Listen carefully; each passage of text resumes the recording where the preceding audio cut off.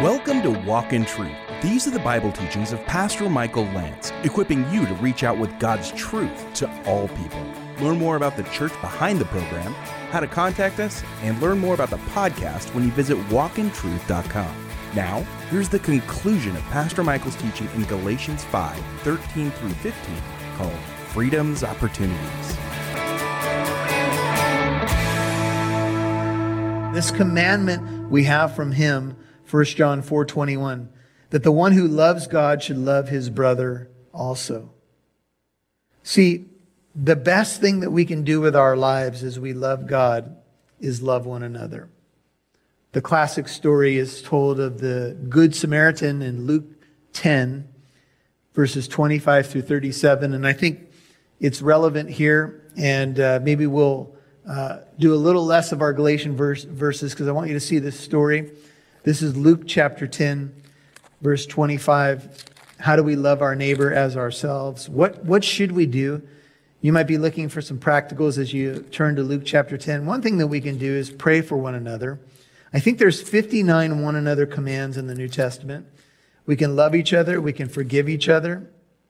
If we've been wounded by somebody else or wounded someone, this would be a great time to forgive. This would be a great time to be praying for reconciliation in relationships. This is a great time to say love doesn't get caught up in the little weaknesses of everybody. Love covers a multitude of sins. There's a number of ways that we can be loving each other. But here's Luke 10, verse 25. A lawyer, Luke 10:25, stood up. A lawyer is a scribe or an expert in the Mosaic law of the day, not a lawyer as we would know it. He stood up and put Jesus to the test. He said, "Teacher, what shall I do to inherit eternal life?"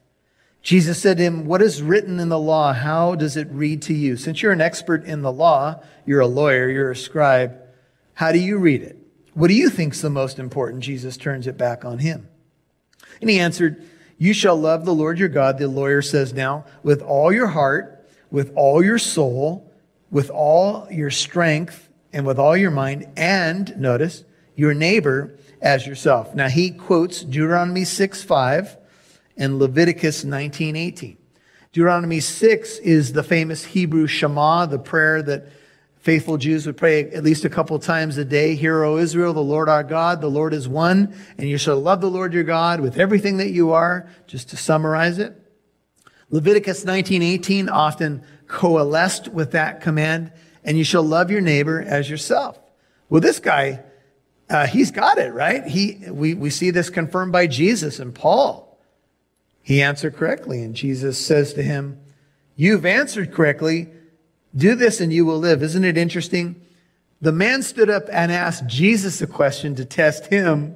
Now who's being tested? The lawyer. Jesus is so brilliant. And he turns it back on the guy, now has him answering his own question. And Jesus says, "Hey, you've answered correctly." He says, "Do this and you will live." Do you think the lawyer was doing it? Are you? But wishing to justify himself, he said to Jesus, "Well, who is my neighbor? Is it the people on the immediate left and right of my home? How about a couple doors down on each side? Who is my neighbor? How about that, Jesus?" Dun, dun, dun, dun. Now, he wished to justify himself, but notice what Jesus says. Jesus replied and said, here's a story. "A man was going down from Jerusalem to Jericho and fell among robbers. They stripped him and beat him and went away, leaving him half dead. And by chance, a priest," here's a religious guy now, "was going down on that road. And when he saw him, what did he do? He passed by on the other side. Likewise, a Levite," here's another guy who is in service of the temple. "Also, when he came to the place and saw him, poor man beaten up, left half dead, what did he do? He passed him on the other side." Now imagine the man is listening to the story along with others who have heard the question and the dialogue. A Jewish audience, but a Samaritan who was hated by the Jewish people, who was on a journey, came upon him. When he saw him, what did the Samaritan do? He felt compassion. There was love. Compassion is love in action. And he came to him and he bandaged up his wounds. He was willing to go to him and have compassion. He poured oil and wine on them. He put him on his own beast. Notice all the actions. He brought him to an inn. He took care of him. On the next day, he took out 2 denarii, probably would give the guy about 3 weeks or a month at this inn, gave them to the innkeeper and said, take care of him, and whatever more you spend when I return, I will repay you. Which of these 3 do you think proved to be a neighbor to the man who fell into the robber's hands? Jesus says to the lawyer.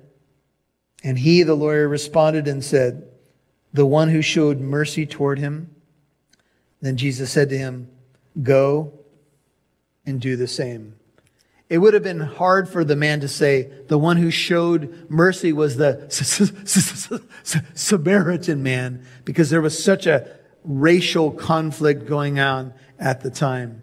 And Jesus told the story intentionally to say, you can be religious, but if your religiosity doesn't bear fruit in compassion, if it doesn't show neighborly love to someone who's broken and hurting, if you can quote verses and light candles in a structure, but you can't help someone who's been left half dead and bleeding, and you go to the other side of the road instead of intervening, then you don't have true fruit in your life. And each one of us, as we read Jesus' words here, we have to take a hard look at our Christian walk, don't we? We have to look at the way in which the church operates. And when the doors reopen, when we come back by God's grace to normal life, how will this story impact your walk? You know, I'm a man who spends a lot of time in the Bible, and I can navigate the scriptures pretty well at this point and break down words and understand context and all of that stuff. But if I can't leave these doors and show compassion to somebody, if the love of God is missing in my life, I can be a great technician. I can quote Bible verses left and right. But if I don't have the love of God in me, 1 Corinthians 13 says, I'm nothing. I could have all wisdom and all knowledge. I could offer myself in martyrdom. I could have every spiritual gift, have all the eloquence of angelic voices in heavenly halls. I could sing with the best of them. But if I don't have love, I'm nothing. And it profits me nothing. Could it be, brethren, that during this time God is saying to us that the biggest missing piece in my church in these times is that they've left their first love? That they are good at doctrine, they're good at this, good at that. Not that we shouldn't be, we should. But what kind of outreach does God have for us when we return? What's He calling you to do and me to do? You know, we struggle within the church just to get people to teach Sunday school. Let's be honest, a lot of the time, to keep all the standard ministries, back to Galatians, going. And there's some heart searching that I've been doing, and I pray that you've been doing. And here's what's happening in the Galatian church, and this is what happens when we get caught up in the flesh, is we start making it about us, and we start, instead of bearing fruit, instead of building others up, we start chewing into them. Check this out. This is verse 15, and we'll just go up to verses 15 and 16 this morning. It says, if you bite and devour one another, take care lest you be consumed by one another. If you keep on biting and devouring each other, watch out. You will be destroyed by each other. The flesh can be utterly ruthless, and if we're tree B, if we are so consumed about ourselves, instead of edifying, we start hurting other people. And this can happen in the best of churches. Biting and devouring. These are strong terms. In fact, these are terms, if you look them up in a Greek lexicon, for the ruthless behavior of animals as they are fighting, like cats and dogs, you could say. The words here speak of animals biting and devouring, engaged in the fury of a deadly struggle. If you've ever seen it before, if two dogs fight and are going at it and they begin to bite each other, or, maybe even something even worse, it's ugly. The flesh can be ruthless. I saw a video recently of a dog. I can't even remember how I came across it, but a dog that had been abused by its owner, and it was being taken into a shelter with many other dogs, and they had it in a kennel, and this dog was beat up and scrawny and showing its teeth when anybody got near it. And the shelter that was taking it in was trying to love the dog, and there was a gloved hand trying to reach out and just pet the dog, and the dog was gnawing at the glove, biting it, and just really defensive and protective. And little by little, as that gloved hand came nearer and nearer to that dog and began to just stroke its face, and it was no longer seen as a threat, that dog calmed down. It became more and more passive, and eventually it began to lean into the hand, that gloved hand, and began to just enjoy the strokes of love. You'll hear more from Pastor Michael in a moment. Please take the time to visit our website, walkintruth.com, to learn more about the program. And if you've been listening for some time and appreciate what the program has to offer, would you please consider giving a small donation? Walk in Truth is a listener-supported ministry, and we're able to broadcast on this station and do the podcast because of that support. That's also how we're able to do our 633 apologetic events for free. If you're a new listener, please don't give. We're just blessed that you're listening. But if you've been listening for a while, can you give $5 today? We believe that the Lord is faithful, and your $5 donation will go a long way to help us keep this ministry going. You can give your $5 donation when you visit walkintruth.com and click on Donate. That's walkintruth.com and click on Donate.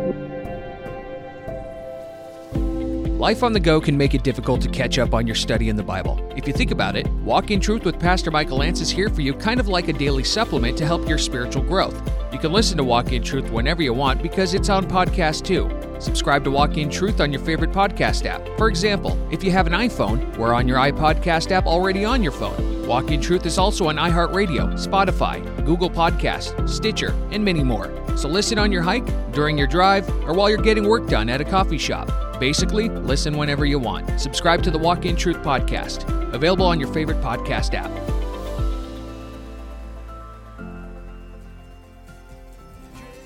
We'd love to see who's listening, so please connect with us on Facebook, Twitter, or Instagram. Just do a search for Walk in Truth Show. Now, back to Pastor Michael Lance right here on Walk in Truth. I saw a video recently of a dog. I can't even remember how I came across it, but a dog that had been abused by its owner, and it was being taken into a shelter with many other dogs, and they had it in a kennel, and this dog was beat up and scrawny and showing its teeth when anybody got near it. And the shelter that was taking it in was trying to love the dog, and there was a gloved hand trying to reach out and just pet the dog, and the dog was gnawing at the glove, biting it, and just really defensive and protective. And little by little, as that gloved hand came nearer and nearer to that dog and began to just stroke its face, and it was no longer seen as a threat, that dog calmed down. It became more and more passive, and eventually it began to lean into the hand, that gloved hand, and began to just enjoy the strokes of love. It had been so beat up, so gnarled by a ruthless owner that a dog, which, every dog, when treated rightly, is all heart, it became so defensive, it just couldn't help but nip at that glove. It had been so hurt and so wounded. And that's why a lot of people bite and devour others. That's why they're so defensive, because they've been hurt so many times. So many chunks have been taken out of them by church people, by people they expected to treat them well, that sometimes that's why people are defensive, because they've got wounds and hurts. And we have to bring that gentle hand of love into the kennel, so to speak, and say, no, that's not what we're here for. We're not trying to take something from you. We're trying to give. And you watch people who have been bitten and devoured by others begin to lean in to the strokes of love, if you will, and realize that there is something true and beautiful. And they showed this dog later, and it's in this place where they have all these dogs, and there's multiple dogs there, and it's running around. It's now been healed a couple months later, freely playing with the other dogs, the tail wagging, a beautiful picture of restoration. See, when we get self-focused, we begin to bite and devour. Even the apostles were doing that to one another at the Last Supper the night before Jesus would die on the cross for them and show them the love of God at the cross. They were trying to destroy each other. Oh God, if the whole law is fulfilled in this one word, would you help me to love as you love? You might say, well, how do you do it? How does anyone love in this way? It can't be you.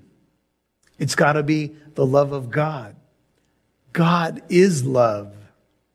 See, you can't generate this love by willpower. It's got to be by spirit power. So many of us are trying to love people in our own strength, trying to overcome struggles with our flesh in our own strength. We can't do it.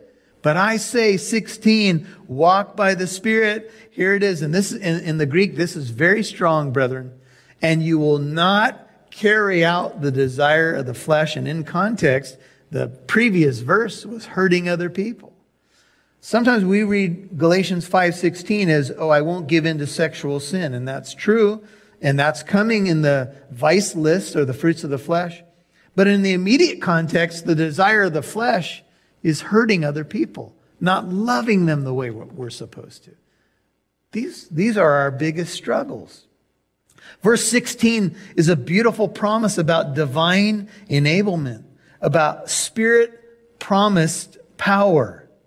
Paul, says one writer, is fundamentally optimistic here. To walk by the Spirit is a common Hebraism for conducting one's life, and thus to walk is synonymous with living. In the previous message, we talked about running the race. We talked about the war in Galatians 5:17, and here it's a walk. We walk by the Spirit. It's about a pace of life. It's about a habitual way of life. And there's a tension here in verse 16 that I want to mention. Sometimes we can be in one of two camps. Sometimes we say, the walk of the Spirit is just this passive thing where you just kind of sit and you wait until the Spirit empowers you to get your feet moving. And there's a little bit of truth in that, yeah, we need to sit before the Lord, but our walk is also we're an active participant. Here's the tension of these verses. Because there's a lot of verses that challenge us in terms of, for example, work out what God is working in you. Work out your salvation with fear and trembling. There's a lot of call to action verses. Put on the armor of God. In other words, God supplies, but we must put on. This is the tension in Galatians 5:16. It's an active walk. It's deciding to open your Bible. Your Bible's not going to fly from your bookshelf and open to an applicable page for your life for that day. You've got to make a move. You've got to open your Bible, right? It's not going to fly to you. But once you've opened your Bible, the supply is there. Your car will not say, time to go to church. Maybe one day they will with all the technology. And pick you up in the driveway and get you to church. You got to make the move. But once you come, aren't you always, at least usually, glad that you came to church? Because the Word of God is preached and the worship of God goes up. And when it does, the things of the Spirit begin to push out the things of the flesh. Man, we're in a war. Verse 17, just we'll touch on it and it will help lead us into the next section. For the flesh, here's the war, sets its desire against the Spirit against the flesh. These are in opposition to one another, so that you may not do the things that you please. There is a war. Verse 18, but if you are led by the Spirit, you are not under the law. Here's another way you could translate this, brethren. You're not under the power of sin.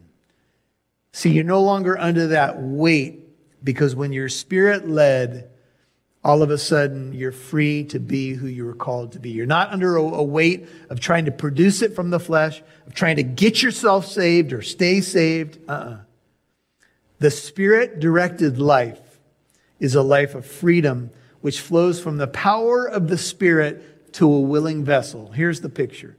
The water flows, it comes out, but you got to get under the water faucet and take a drink. The Pacific Ocean keeps flowing with the waves, but you got to come with your cup and take a scoop of the water. This is the tension. See, there is a war going on. It's in verse 17. It's a war between flesh and spirit. The life of the Spirit is doable, but it feels like a war. Don't surrender to your sin.